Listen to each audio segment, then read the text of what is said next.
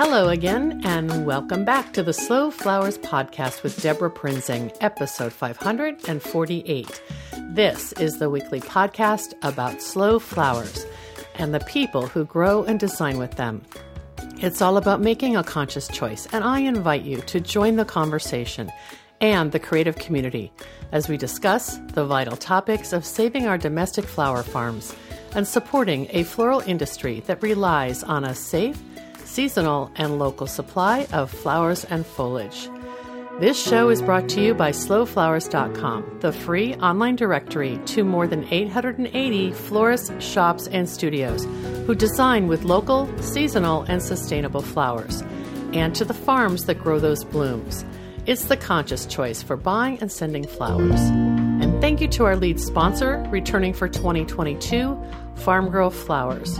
Farm Girl Flowers delivers iconic burlap wrap bouquets and lush, abundant arrangements to customers across the U.S., supporting U.S. flower farms by purchasing more than $10 million of U.S.-grown, fresh and seasonal flowers and foliage annually. Discover more at farmgirlflowers.com. Our next sponsor thanks goes to flowerfarm.com, a leading wholesale flower distributor that sources from carefully selected flower farms to offer high-performing, fresh flowers sent directly from the farm straight to you.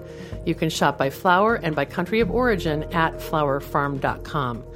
Find flowers and foliage from California, Florida, Oregon, and Washington by using the Origin Selection tool in your search.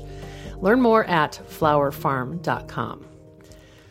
In mid-January, I was invited to a virtual launch of an ambitious, new, consumer-focused flower promotion brand called That Flower Feeling. The invitation came from Cal Flowers, the Floral Trade Association, most widely known for providing its members with the lowest FedEx shipping discounts and negotiated discounts through other ground and air channels across the U.S. One of the association's top goals is to promote the benefits of flowers to new generations of American consumers. Slow Flower Society is a member of Cal Flowers, and we're grateful for Cal Flowers' sponsorship of the upcoming Slow Flowers Summit. I was so impressed about the brand That Flower Feeling and the new campaign, Flowers Self-Care Made Easy, that I wanted to share it with our Slow Flowers community. The campaign is a cooperative effort to get more Americans enjoying more flowers more often. My guest, Steve Dion, Executive Director of Cal Flowers, believes that whether it's from upscale florists, farmers markets, or grocery stores, as long as people regularly bring home flowers, it's a good thing. Let's jump right in and meet Steve, hear about Cal Flowers, and how That Flower Feeling was created. And you'll be able to view some of the fun assets and content they've created, all available to you for your own marketing efforts if you come check it out at our slowflowerspodcast.com show notes, episode 548. Let's get started.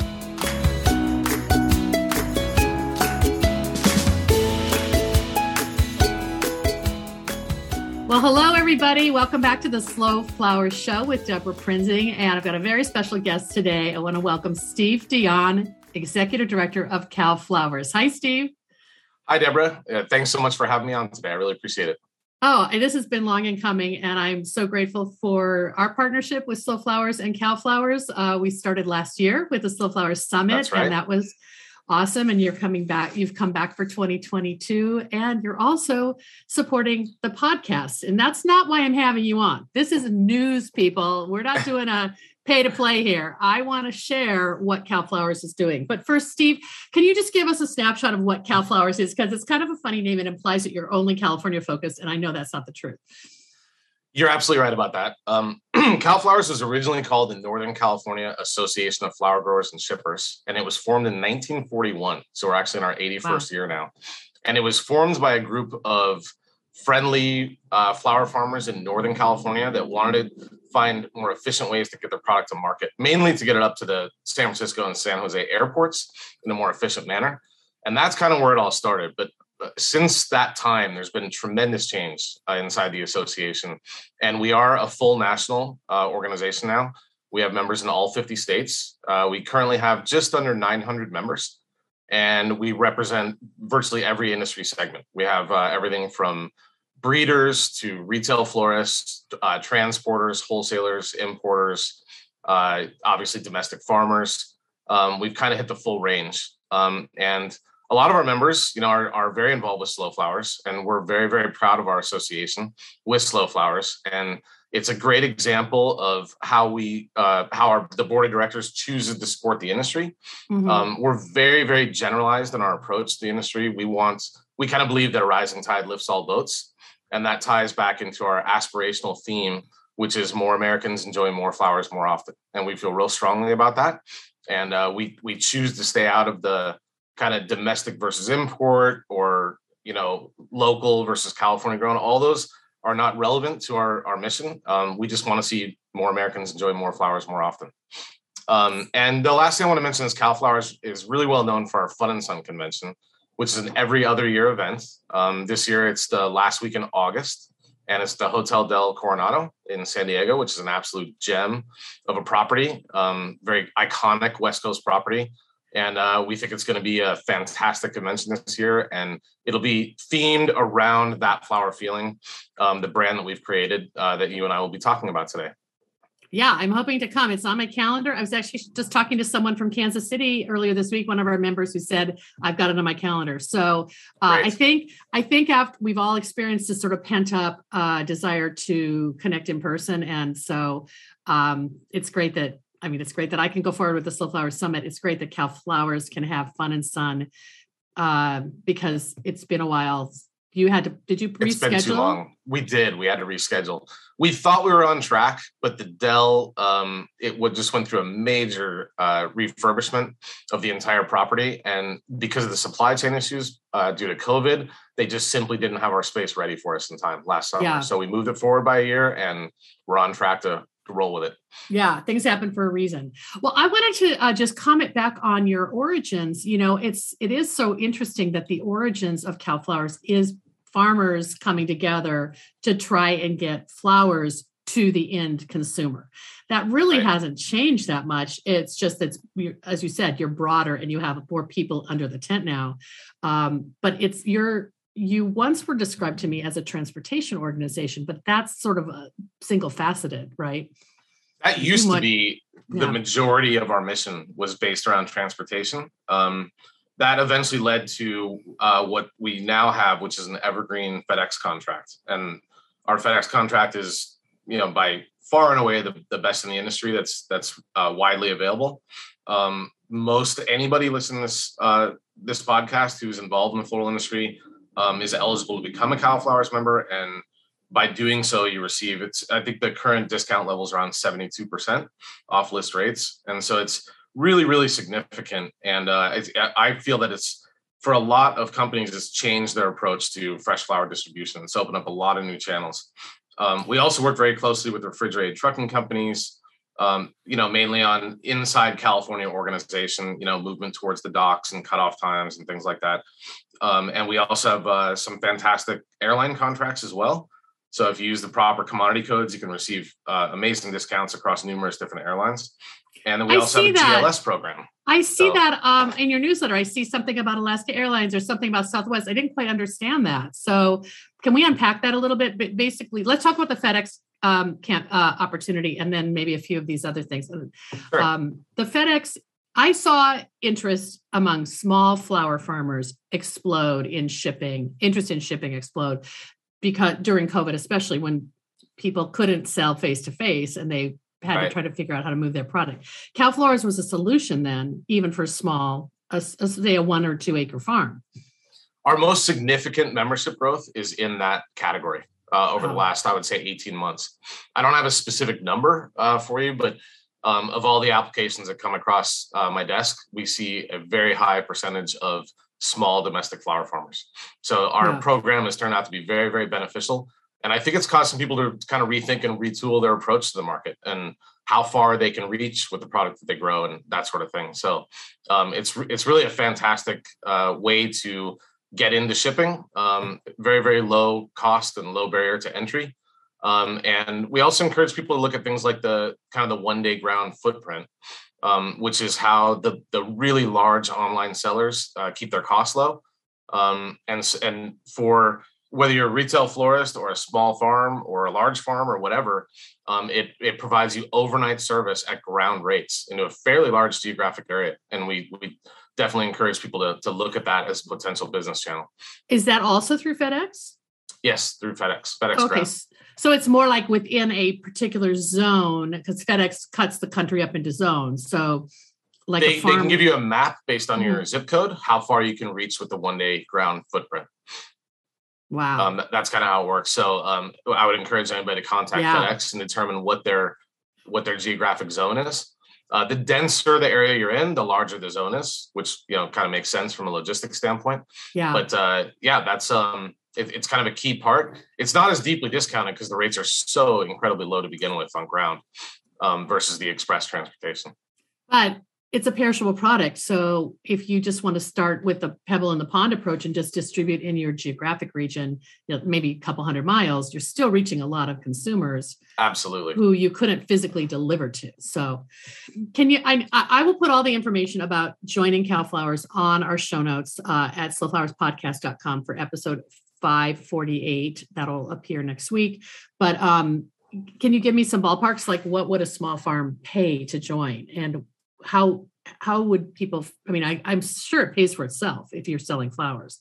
It does. The membership fee is $395. And if you're express shipping on FedEx, by the time you ship your 6th or 7th box of the year, you've already basically paid for your membership in Cal Flowers. So for anybody who ships with any sort of regularity on FedEx, it's pretty much a no-brainer from an economic standpoint.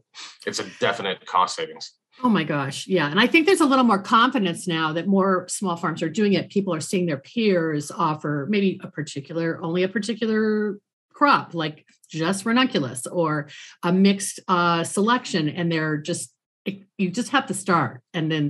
Exactly. Yeah. Figure out your packaging. I like your pebble in the pond analogy. I think that's the right way to look at it.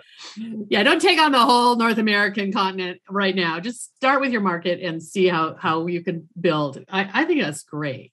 You mentioned these airlines, and I'm thinking I understand that, like in Seattle, we're close to Alaska. So if we could ship flowers from a Pacific Northwest farm via Alaska to a destination that Alaska flies to, is that kind of what you're talking about? Yeah. So basically, we pre-negotiate perishable rates with various different airlines. So this gets you, quite far below their list rates. Each contract is different. So, for example, if it's JetBlue, then their rates are restricted to certain origin airports. Kind of when we go into the negotiations, the idea is to say, what freight lanes are you trying to capitalize on? What are you trying to build volume on? And so many of them are California origin, but some of them apply to other origin airports as well. And so once you become a Cal Flowers member, you receive the commodity rate code that you put on the airway bill, and that automatically triggers the freight discounts. Okay, great. And then I cut you off. You were talking about GLS. I don't know what that is. Ground something? GLS is another express service, but it's restricted to the Western states. But it's our fastest growing transportation channel. We've seen massive year-over-year growth in the 30 to 40% range. And it's basically just a door-to-door express service. And I want to say it's 7 Western states. Okay. Kind of all the ones that hug the left coast. And so anybody in that region can really benefit from the GLS program. It's still air freight? It's not trucking, or is it a combination? It's up to GLS how they move the product, but the majority is ground transportation. Oh, wow. That's cool. I mean, obviously, all of this, I want to just acknowledge it's all a carbon footprint. It's all a transportation footprint. But we're supporting flower farmers trying to sell their product. And so, it's like people can't scale and can't have a sustainable living on their farm if they can't sell their product. It's sort of the way I've rationalized this in my own mind. And that's why we've seen so much growth in that segment, is there's just a ton of flower farmers that recognize the need to reduce their transportation cost. It puts them on the same footing as some of the big boys that are out there in terms of cost, competitive factors. And it really expands their region and who they can sell to. And that's always a good thing. That's really egalitarian. I mean, I hadn't thought about that, but the largest farms are basically getting the smaller farms are getting the same rate as the larger farms. Exactly. Wow. I mean, if you have a flower farm that's doing 80 to $100 million a year in total revenue versus one that's doing maybe $250,000 in revenue, they get exactly the same rate. Wow. Or someone who's doing 100,000. Yeah, at any level. Okay, that's a snapshot of Cal Flowers. There's lots more. Just dive into the resources that I'll provide in terms of links, and the staff is amazing. They can answer any questions if you really, I'm sure you fielded a lot of phone calls about how same questions I've just asked you, but you did something monumental. I'd heard about it through the grapevine. I'd heard about it from you and from some of your board members. And in early part of 2022, in January, you unveiled, I don't even know what to call it, a flower lovers promotion campaign that is penetrating all media in North America, or in the US rather. And I want to hear about it. And I want to show some clips. So okay. Can I say what it's called? Yeah, absolutely. Go okay. You mentioned it earlier. That Flower Feeling is That's sort right. of the broader campaign. And within that, there's all kinds of incredibly engaging, entertaining, really creative ways to get people to thinking about buying flowers. So I'm just going to let you tell the story. I want to hear the backstory and I want to hear the front story, and we'll show some clips and tell people how they can participate.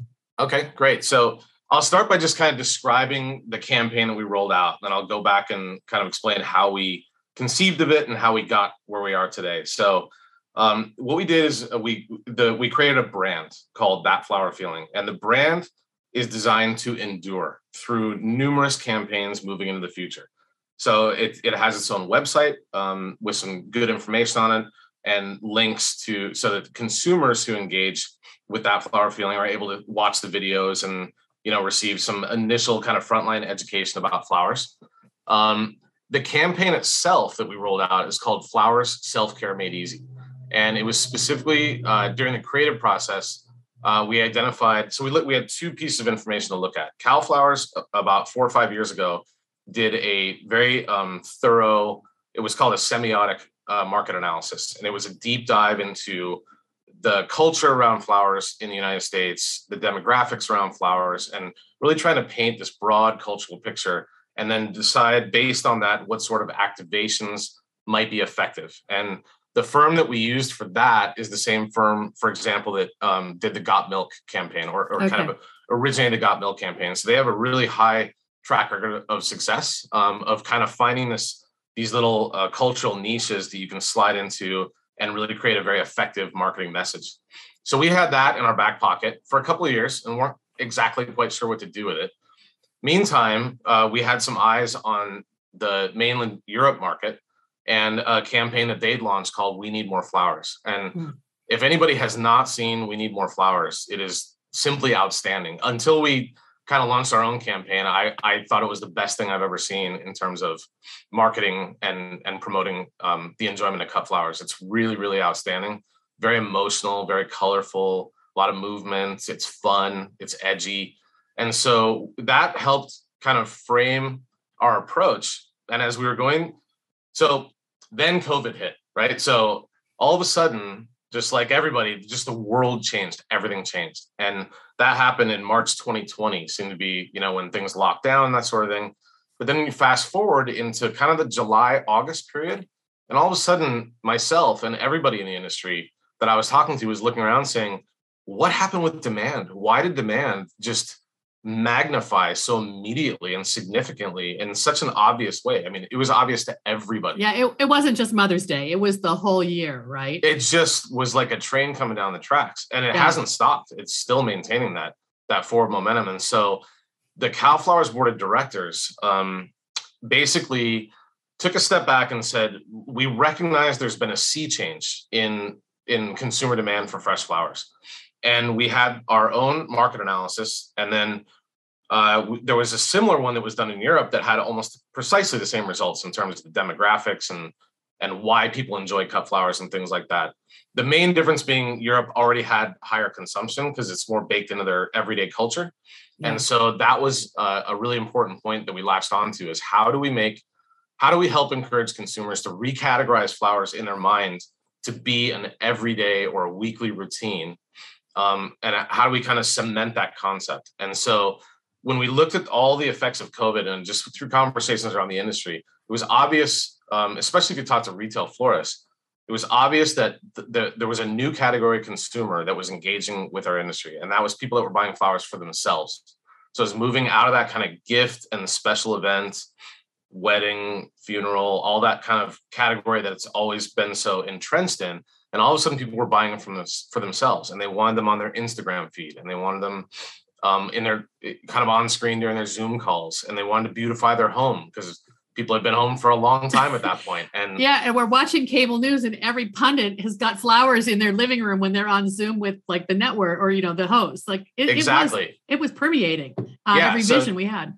So there's this wave that was crashing, and so the board of directors at Cal Flowers basically decided, look, from a marketing standpoint, we no longer have to create a wave; we just have to ride it.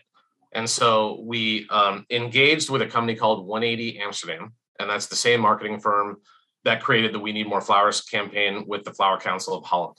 So we knew we were getting a known quantity with a proven track record of success and an understanding of the fresh cut flower market, at least on the European side. And they had, kind of demonstrated with some market analytics how effective their campaign had been. They have demonstrated that they created a 300 million euro expansion in fresh cut flower purchases over the 2 years that they ran that campaign.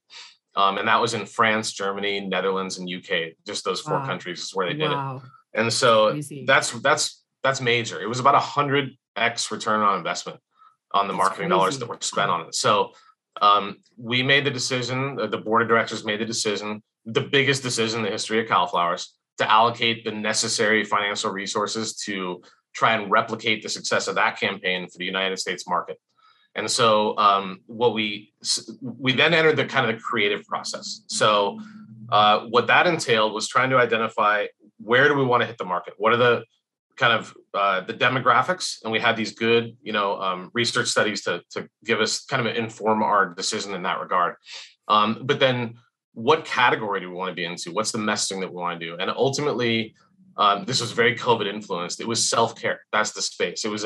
It's still just an absolute burgeoning industry. It's all over the cultural zeitgeist. It's all over TikTok, all over Instagram. The whole self-care movement is major, especially with our younger generation, especially among women. And we felt that if we could move fresh cut flowers into that space, which it's a space that just kind of has this random conglomeration of things ranging from yoga to breathing to meditation to candles and everything in between. It's all that wellness and mindfulness kind of space that you're right. There's a lot of ways to express it. And why weren't flowers in that universe? And what we know from years and years of scientific studies is flowers absolutely belong in that space as perhaps one of the primary occupiers of that space. And so we thought that the job before us was to move to do whatever we could to influence consumers to recategorize flowers into the self-care space. And we knew we wanted it to be very appealing to the younger generation. So we set out to make it funny and edgy and irreverent and very shareable in terms of like kind of the social media environment. And we think that we accomplished that. As we went through the creative process, it started with coming up with the concepts and then eventually moved quite quickly towards, okay, now it's time to actually produce something. So we had to go through a big director search, and we were very selective about the director that we brought on board. Then we had to find an actress to be kind of what we call the hero actress, the main actress for the filming that we were going to do. And we got all that kind of put together, and then we did production October through December. In the meantime, we were working with a firm in Los Angeles called The Designery. They're a digital media firm. And so they were putting together a digital strategy for us, recognizing that we did have budget constraints, but we knew we could make a strong play into the market. And eventually we settled on a digital media strategy with them that will give us roughly 55 million social media engagements. Plus, on top of that, tremendous reach through hired paid influencers. And then on top of that, a bunch more reach through some of the world's most popular podcasts. And so the first stage of the campaign was strictly social media, and that was launched in the middle of January. We ran it for 2 weeks, and then we paused everything to get through the Valentine's Day period because there's so much noise in the market and so many companies are doing their own, individual advertising efforts. And we didn't want to interfere with what was going on with an already successful, effort for Valentine's Day. And through the industry, I will say that all reports of Valentine's Day was absolutely epic this year. Really, really strong, which is good for all of us. Absolutely. That's great. But now this week, we've relaunched the second stage of the campaign. It runs through April 4th. And now it's not just the social, it's also the influencers are going live. So just today, as a matter of fact, sometime in the next few hours, 5 influencers in different parts of the country are going to receive flowers and go through the process of opening the box, describing how it makes them feel, arranging the flowers, talking a little bit about care and handling. And each one, one mainly focuses on wellness and yoga. One of them is this really cool group called Black Men with Gardens, and they seem like a great cultural fit for us. So, and they love the campaign so much that when we contracted with them, they also offered to pull in Black Women with Gardens. It's just kind of a free collaborator. So we're trying to hit all these different demographics and people who have this demonstrated interest in that kind of self-care space, but are not, necessarily viewing flowers in that category already. And so we're really excited about how this is all going to roll out. It should become much more visible now.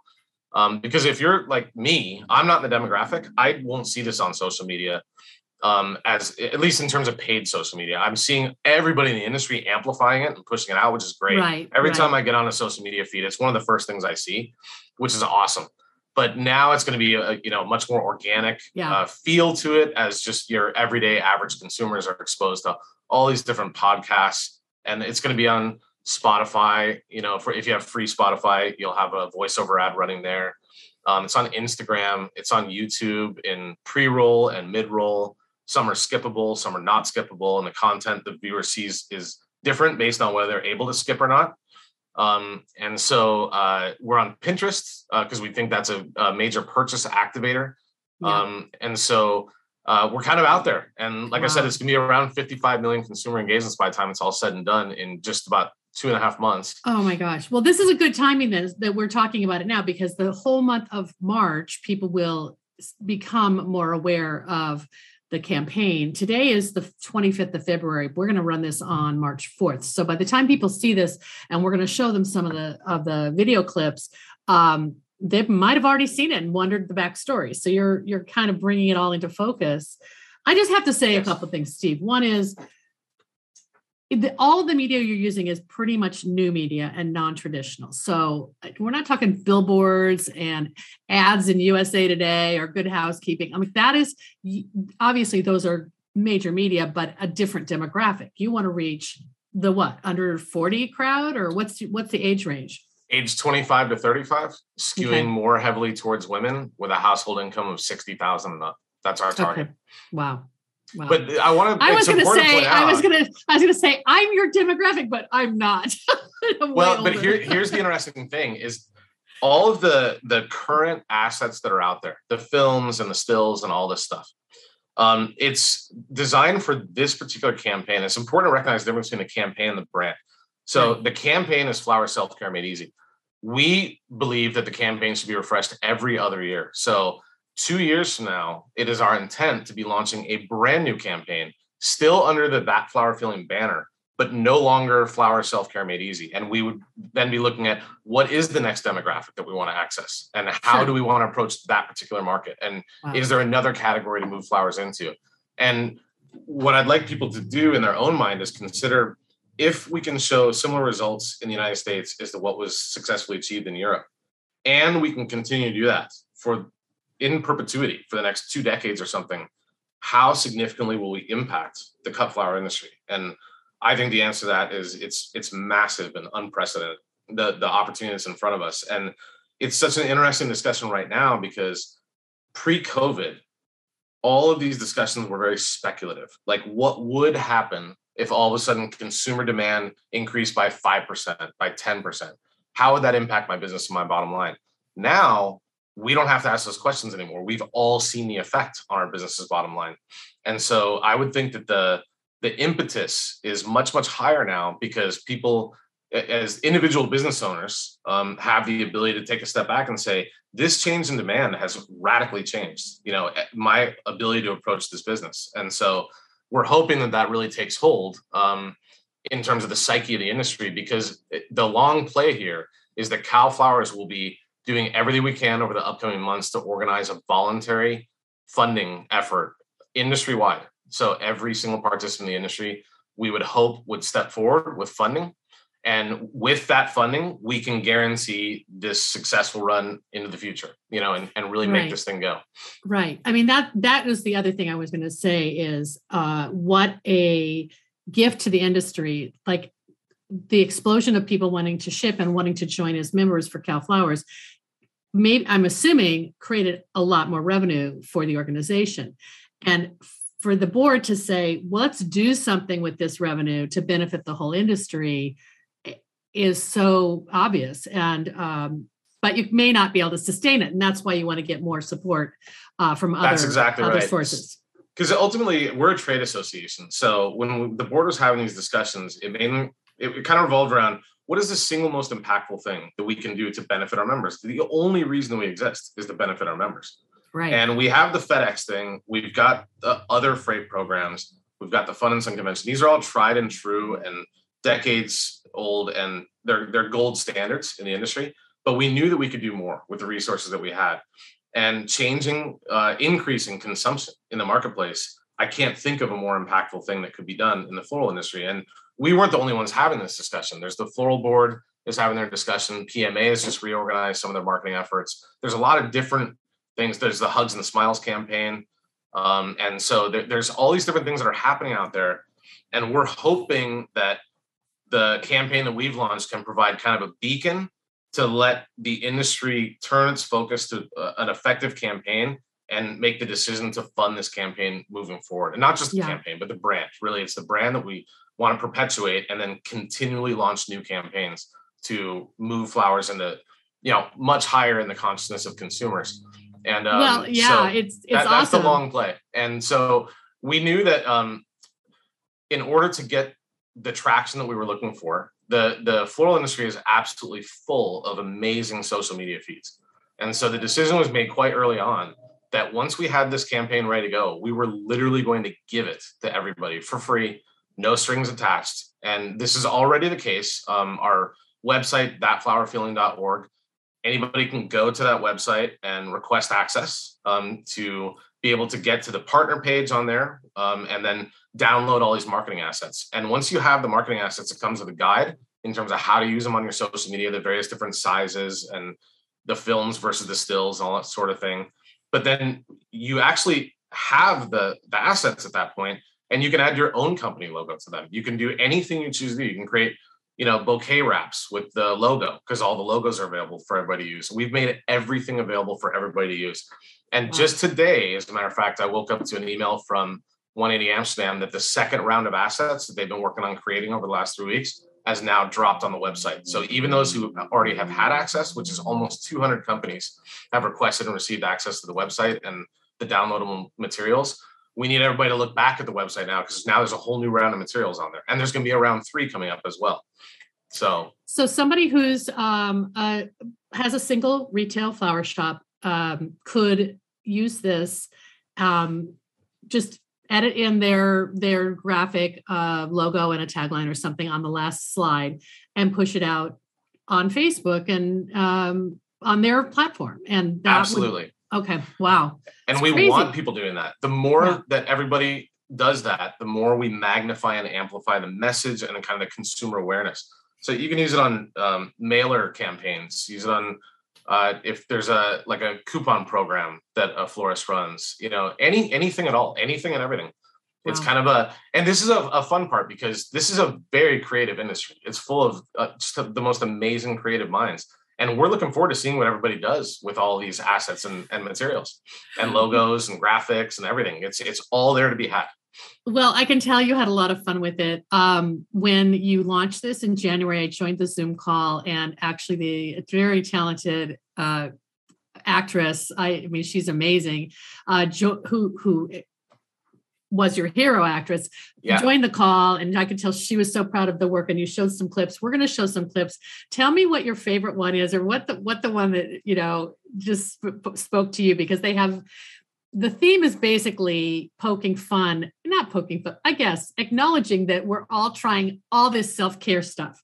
That's exactly it. To perhaps not the desired results, I guess. Would that be fair to say? Yeah, and kind of we wanted to demonstrate the lengths people will go to achieve their self-care goals. The whole idea of the campaign is to basically say, you can try all these things, and here's how it might go. But the easiest way, the easiest path to self-care is just go buy yourself some flowers. And that's really the tone that we tried to adopt. And it's interesting to ask me my favorite clip, because I was there for all the filming. So my favorite parts are informed by behind the scenes activities, where we had the most fun. But the creation of the film was a wild experience. I had no prior experience with anything like this at all, but we did the filming in Poland. We did it in Warsaw, Poland. And so in order to kind of set up the actual days of production, we had our director is Dugan O'Neill. He's from LA. We had myself and Jeannie, who runs the San Francisco Flower Mart, and Yost, who owns and operates Flora Abundance. We were the Cal Flowers team that was over there. Then there was our actress that you mentioned, Lexi Braverman. She's from Brooklyn. She is truly amazing. Amazing. Great and we're casting. planning on having her at Fun and Sun. So for those who want to meet her and have some fun, she's a very fun person. That's great. She'll be there. And so then we had the production company from the UK was over there. There was like 4 or 5 guys from the UK. Then we had the 180 Amsterdam team. And that team, there's an Australian, a Syrian, a guy from Wales, a couple of Dutch folks, an American, and another British. And then we had our floral stylist team is called the Wunderkammer, and they're German. And then the entire production crew called Tango Productions was Polish.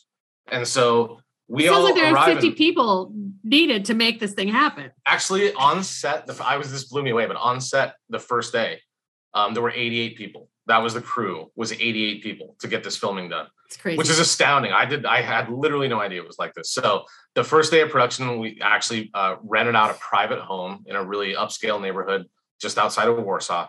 And when we showed up at 6:30 in the morning, there was trucks lined up and down the street, and they'd already removed everything from inside the house, all furniture, everything, and then taped off all the entrances so there could be any damage, and then replaced the interior of the house with what they wanted to see in the film. And this all happened before we even showed up. This is all before sunrise. And then the production days were like 12 to 14 hours. And it was our job, the Cal Flowers job, because we were quote unquote the client. We had to approve each take before they would move on to the next one. So it started out with Lexi creating the celery juice in the kitchen. And then it moved on to the yoga scenes and then the scream therapy scene.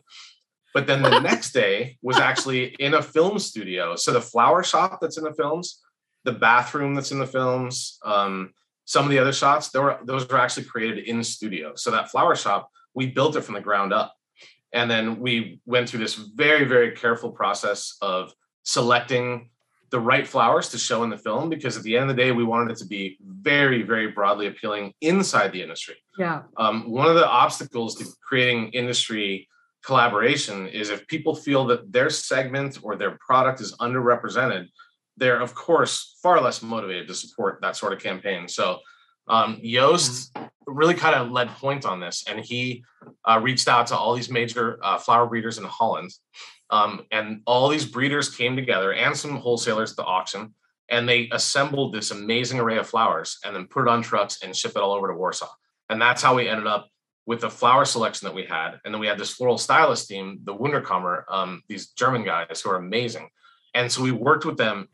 Every scene that you see flowers in, we were mindful of the orientation of the bouquet, how high, maybe, for example, a lily or a dahlia was, because we wanted to make sure that we were representing just the full range of flowers. And so we didn't want to emphasize too much that might come out of, for example, South America or East African flower farms. We wanted to make sure that California and the West Coast felt like they were represented, that different greens were used. We wanted everybody to feel part of the game, part of the end result. And you wanted the flowers to be what U.S. consumers are going to see when they go to the flower shop or the grocery store or buy at the flower farm. relatable and appealing and not too high cost, not exorbitant. But then creating that flower shop was a lot of fun. And I never could have dreamed how beautiful it could all come together. It is stunning. It does look like you were inside a flower shop, and I never would have guessed it was on a set, but we'll show that clip. Actually, that flower shop shows up in more than one of the assets, right? It does. Yeah. It's across several of them. I think the funniest one to me was when Lexi was in this, like, I don't know, quilted box trying to steam herself or something. Yeah. She just really like hammed it up. At-home sauna. And some of her takes that didn't make the final film were just absolutely hilarious. She's very irreverent when she's filming. So she's just dropping F-bombs and having so much fun with the script and coming up with her own wording.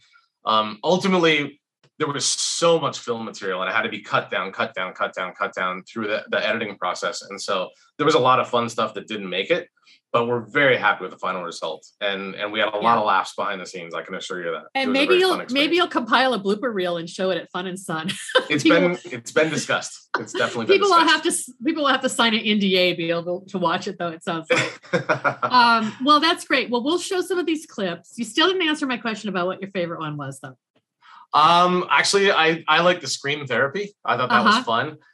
If you see a little bit longer form, you see the other actors that were brought on that are kind of on the Zoom conference screen. Yes. And it was just this really cool blend of people, and they were all really fun and funny. And the lady the Polish lady who was the actress that was a scream therapist, the way she looks on is just exactly the person we met. It was such an interesting.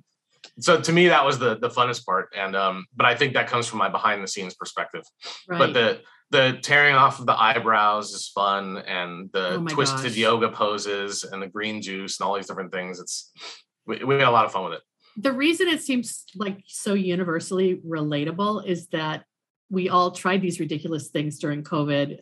It all started with the, your sourdough starter, and then went way out of control after that. So it's very relatable. Right. So congratulations. And thank you for sharing it. And I know that even when I first heard about this, my first reaction was, well, through the Slow Flowers lens, well, this is just promoting flowers. It's not going to promote domestic flowers.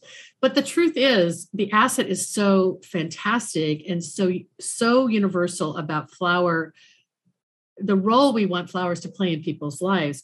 There's no reason why somebody who's growing domestic flowers or selling domestic flowers can't piggyback on that for their own branding and absolutely educate their customers in a new way. And I think that's incredibly beneficial for everybody, and we all want to get behind it.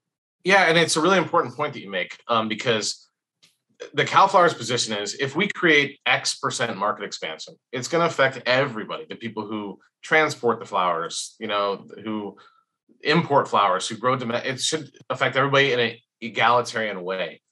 But at the same time, Cal Flowers is very motivated to support all these other different, efforts inside the industry. Slow Flowers being a fantastic example. That's part of our model and our aspirations is to really support. So we do a lot of industry funding for things like State Floral Association educational programs, try and get high school kids, thinking about careers in floral. That's great. Our support for Slow Flowers, the whole domestic and localvore and that sort of concept. We love that stuff. Right? It's fantastic. And also, things like WFSA, the Wholesale Florist Association, where we always support everything they do. SAF, we support them. AIFD, we're always platinum sponsors for them. So we just recognize that we're a very dynamic industry with a lot of moving parts. And the better all the moving parts are working together, the better off we're all going to be. And so we take a very neutral position on most every issue and just choose to fund what we think are in alignment with our mission. And so Fun and Sun, historically where we're at. Yeah, Fun and Sun, and that floral. What is the campaign of floral self-care? Flowers self-care made easy.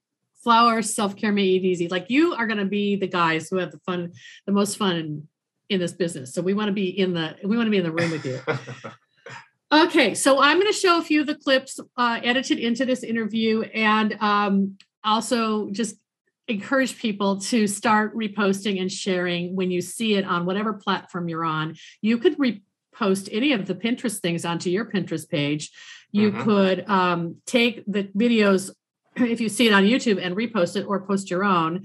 And then what are the other main, we're hearing it on podcasts, we're hearing it on through influencers, but did you say also that there's going to be like a TikTok thing? I don't know. Some of about half our influencers are huge on TikTok. Okay. So all the influencers that we've selected have at least 400,000 followers, at least.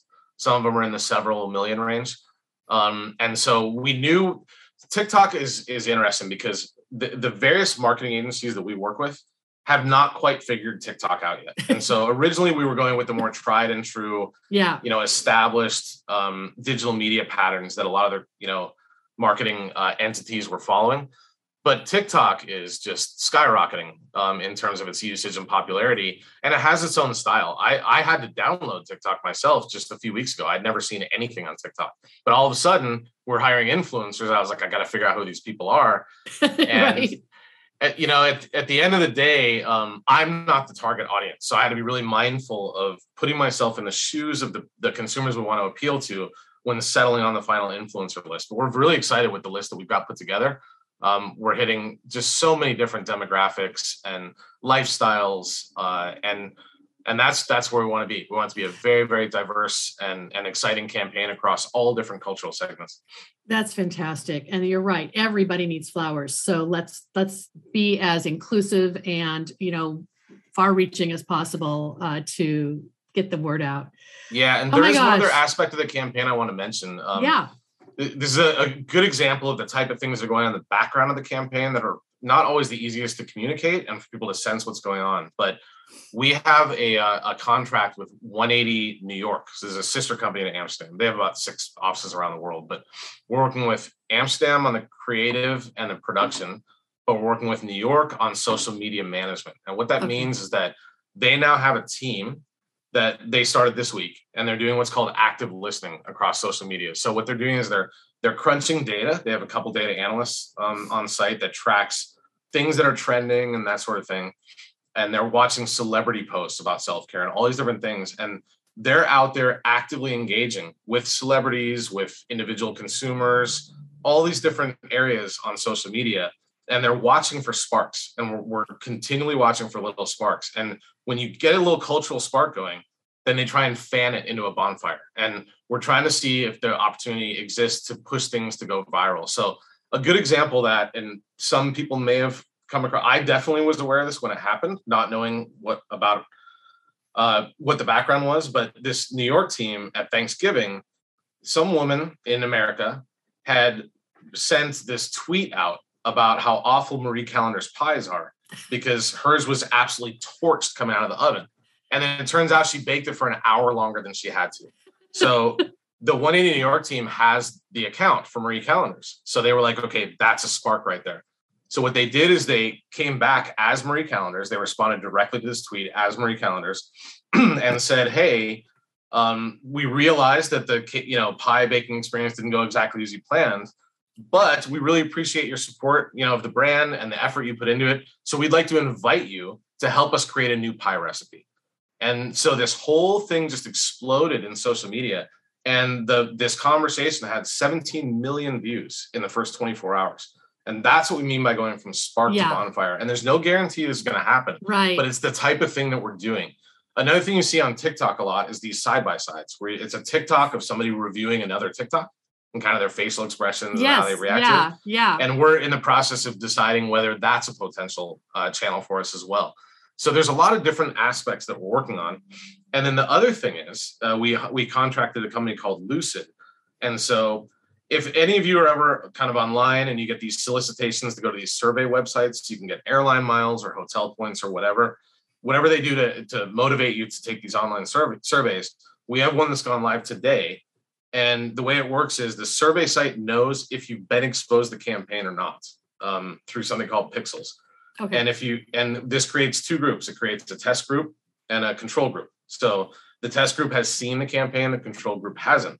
And then they all receive the same sequence of questions. And once we have the data in, which will be about the 3rd week of April, we'll be able to go side by side and say, if they saw the campaign, this is their intent to purchase in the next weeks or months, or this is how they feel about flowers. They do think it belongs in self-care space. And then we can put that against those who never saw the campaign.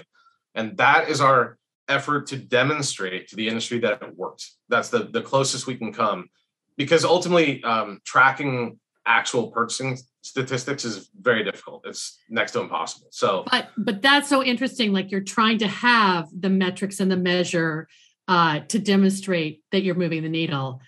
Exactly. In at least in the ways that you can track it. And like you said, it is, I mean, the industry is so large and not everyone reports, and like, how do you actually know? So I'm impressed with that. That's great. Yeah. And this is how, and once we have that data, that's when we get into our final push to really engage with the industry at all levels, whether that be, major grocery corporations to the airlines that transport flowers in the United States, plant breeders around the world, domestic flower farmers, retail florists, you name it. We're going to be looking for everybody to contribute at a level that they're comfortable with, that makes sense for them, that's within their existing marketing budget, to allocate some of those funds toward Cal Flowers. And if we hit the annual funding goals, then we will run this campaign year round.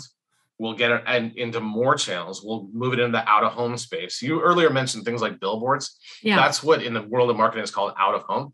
Okay. So billboards and metro stations and all these different things, but also flower installations. And create one idea that was discussed that's still on the back burner is to have this moving kind of a flower hotel concept where you go into these swanky parts of various major urban centers and you find an empty space and you hire a bunch of local designers and just absolutely smother the thing with flowers top to bottom, and then invite people in for Instagrammable moments and let that take off and burn. And so there's all these different things we can do, but we do require industry funding. We've taken as far as we can go on our own set of resources. We spent several $1 million to date on the campaign and then the execution, the digital media side. And so there's a limit to what Cal Flowers can do on our own. But I think if the industry agrees and turns its focus towards this, the sky's the limit on this. So we can really make it go. And then who knows, 2 years from now, we may be launching an entirely new campaign. You kind of let the original one rest, but it's still under that flower feeling banner. Yeah. So the consumer brand itself begins to grow and grow and grow.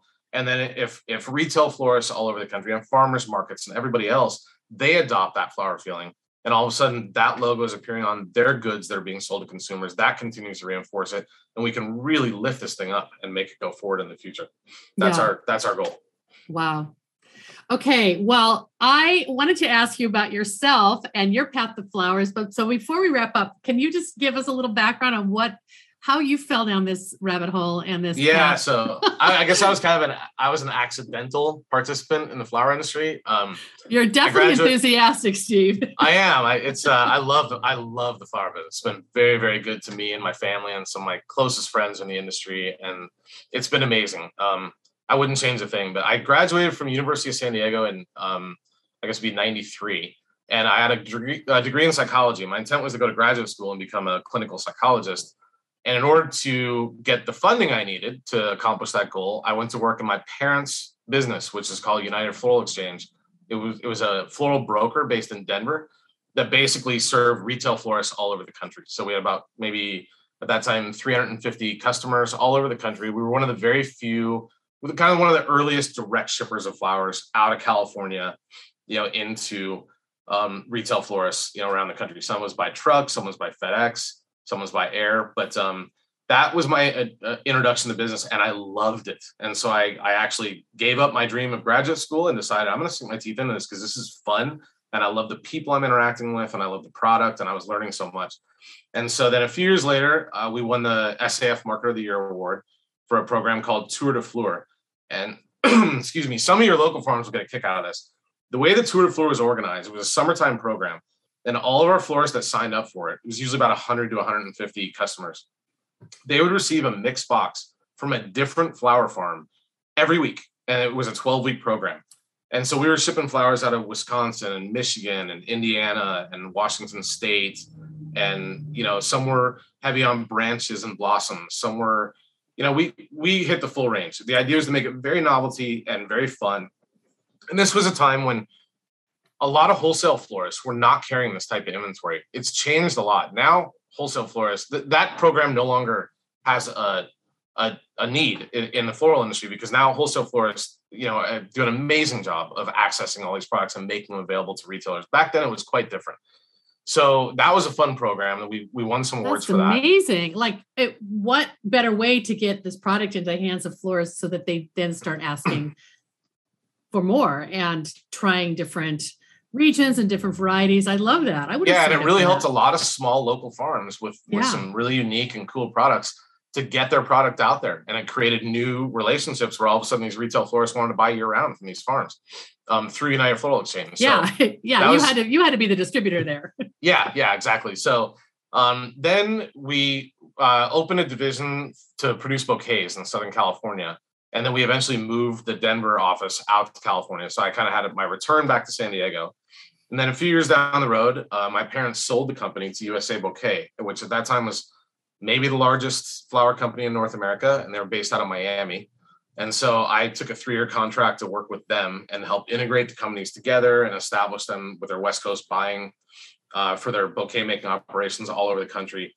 And then when I hit the end of that contract, I kind of left that situation and I was trying to decide what to do next. And I had this really strong friendship with Wafex Australia, with Craig Musson and Adrian Parsons at Wafex Australia. We'd known each other for about 10, 12, 15 years at that point. And so I reached out to them based on the understanding that I didn't feel any companies were doing a really good job of specializing in Australian and South African natively grown cut flowers. Mm-hmm. And I felt there was a huge opportunity for that. So I started Wafex USA in partnership with them. And I spent a great deal of time traveling the world and with Craig and to a lesser extent, Adrian. And we identified all these little climate pockets around the world where all, that our specialty flowers could be grown. This is mainly like proteas, pincushions, waxflower, brunia, brazilias, things in that kind of product range. And so it took me all over the world. I've been on every continent at least 3 times, except the cold one down south. And over the last 10 years, and met a ton of flower farmers all over the place and created the most amazing bonds and friendships. And we have several exclusive programs, under Wafex USA that we feel we're kind of best in class in certain product categories. So that's kind of been my path. I handed over management of Wafex. I'm no longer involved in day-to-day operations at all. My team handles the company operations completely, and I'm fully focused on Cal Flowers as the executive director and absolutely loving it. Getting this position has been a lot like being hired by your own peers. Yeah. To just go do awesome stuff. That's essentially how it's been. And I have a tremendous amount of gratitude towards the Cal Flowers board for entrusting me with this position and this major project that we've all worked so closely on together.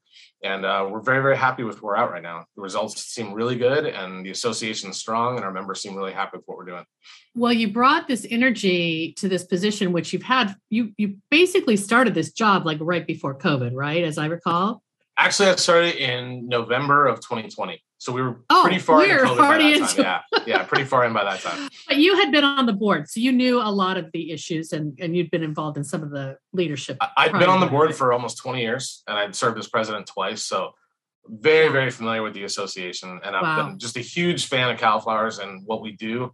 We're pretty quiet in terms of the world of associations, but we're very proud of what we're involved in. And we support things at a very kind of organic and granular level throughout the industry. We know that we're a really important part of a lot of different educational programs and things like that we think are just absolutely essential to making the industry strong. And so I've always just had a warm and fuzzy feeling about what we do as a board. And then to be entrusted with the executive director position was just a real boost for me. And I've really come in with a lot of enthusiasm, and I'm very, very proud and happy to be part of the Cal Flowers family. Oh my God, the momentum is crazy. And I think that this campaign is going to be one that is taught in marketing and MBA classes going forward, and also just change the industry. Yeah. I will say, I think that psychology degree is probably helping a little bit. You understand how to work with people, and that's a skill. Yeah, but my son is in college and he just switched over to psychology. And I told him, I said, you know what? It's an abstract science, but it can be a very, very effective tool to lean back on over your lifespan. Once you understand the way the mind works and cognitive biases and differences in perception and cultural differences and things like that, and how it informs our decision making. It really is a nice tool to have in your toolkit. That's for sure. Oh my gosh. Steve, this has been so great. I'm really revved up to share the videos. We'll edit some of them into this episode and try to get as many of the Slow Flowers community and our audience to check this out and amplify it, because that's the multiplier you talked about, is the reshares and the reposts is really what's going to push this out to audiences. Yeah, and we need everybody to help. And it's unorthodox, because we're literally telling you, take all the assets for free and use them as much as you want in as many different ways as you want. It's a very, very unorthodox approach to marketing, but we mean it. All you need is access to download off the website, which people can email me directly for that, at steve@cafgs.org. And I will configure your account inside the website. You download assets, join several hundred of your fellow industry stakeholders, and push them out there and have fun with it and come up with new ideas and share them back with us. Let us know what you're doing. I love it. I can't wait to see what goes viral and becomes a bonfire. It kind of makes me I'm very excited about that part. Yeah. It makes me wonder who's going to try to, manufacture some kind of viral moment, but I hope it's organic. And how cool is that? Thanks so much. We will talk soon, and we'll see you on every platform possible. So thank you for bringing this to our conversation today.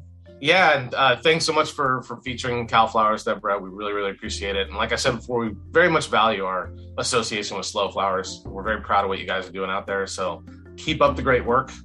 We'll keep doing our part. You keep doing your part. And together, let's make the industry a better place. That's great. And I'm sure I'll see you at Fun and Sun. So absolutely. Okay. Thanks a lot, Steve. Okay. Thanks again, Deborah. Bye-bye. Bye-bye.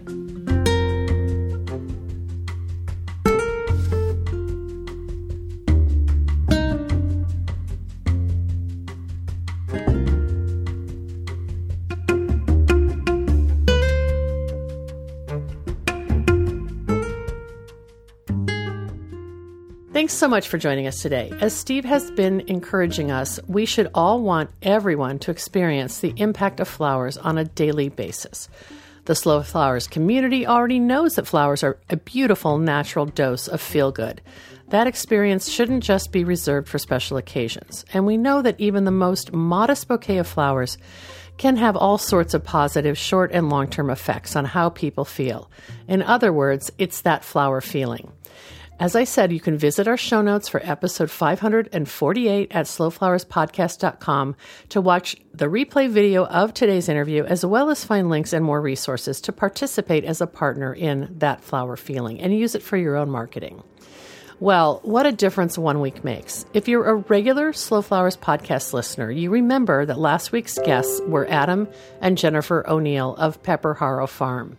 Just last Friday, their beautiful property and all of the farm buildings and structures on their property were destroyed when a tornado raced through a swath of Madison County, Iowa, across their flower farm. I've been working closely with Jennifer and Adam for the past year as our sister company, Bloom Imprint, is publishing their first book, Small Farm, Big Dreams. The book is scheduled to go to the printer in just a few weeks, so we don't have any announcements just yet, but I expect to soon be able to share ways you can support them, either through donations or a book purchase. For now, we're sending our heartfelt best wishes to the O'Neills and Pepper Harrow Farm. We're grateful that their lives and residents were spared, and yet we can't imagine how devastating it is for them to face rebuilding more than a decade of hard work and all their resources to establish a very successful and special place. You can find links to follow Pepper Harrow in today's show notes, and as I mentioned, I'll share more in the coming weeks. Our next sponsor thanks goes to the Association of Specialty Cut Flower Growers. Formed in 1988, ASCFG was created to educate, unite, and support commercial cut flower growers. Its mission is to help growers produce high-quality floral material and to foster and promote the local availability of that product. Learn more at ascfg.org. Coming up this Friday, March 11th at 9 a.m. Pacific and noon Eastern, you're invited to join our March Slow Flowers member meetup. Our special guest is author Teresa Spate and many of the creatives featured in her beautiful new book, Black Flora. This is a significant new title in the floral marketplace. This event is open to guests, so be sure to share the link with anyone in flower farming and floral design who should know about Black Flora. We'll discuss the book, meet several of the flower farmers and floral designers who participated, and preview the stunning cover floral art by Nicole Cordier. And we'll see some of the interior spreads. We're opening up this month's meetup to guests, as I said, but everyone needs to pre-register. You can find the link to pre-register in our show notes for episode 548 at slowflowerspodcast.com. I hope to see you in the Zoom room. Our final sponsor thanks goes to Red Twig Farms. Based in Johnstown, Ohio, Red Twig Farms is a family-owned farm specializing in peonies, daffodils, tulips, and branches. A popular peony bouquet by mail program, and their Spread the Hope campaign where customers purchase 10 tulip stems for essential workers and others in their community. Learn more at redtwigfarms.com. Thanks so much for joining us today. The Slow Flowers podcast is a member-supported endeavor, downloaded more than 821,000 times by listeners like you. Thank you for listening, commenting, and sharing. It means so much. As our movement gains more supporters and more passionate participants who believe in the importance of our domestic cut flower industry, the momentum is contagious. I know you feel it too. If you're new to our weekly show or our long-running podcast, check out all of our resources at slowflowerssociety.com. Consider joining us or making a donation to sustain Slow Flowers' ongoing advocacy, education, and outreach activities. You can find the donate button in the column to the right at slowflowerspodcast.com. I'm Deborah Prinzing, host and producer of the Slow Flowers Show and podcast. The Slow Flowers podcast is engineered and edited by Andrew Brenlin. The content and opinions expressed here are either mine alone or those of my guests alone, independent of any podcast sponsor or other person, company, or organization. Next week, you're invited to join me in putting more slow flowers on the table, one stem, one vase at a time. Thanks so much for joining us today, and I'll see you next week.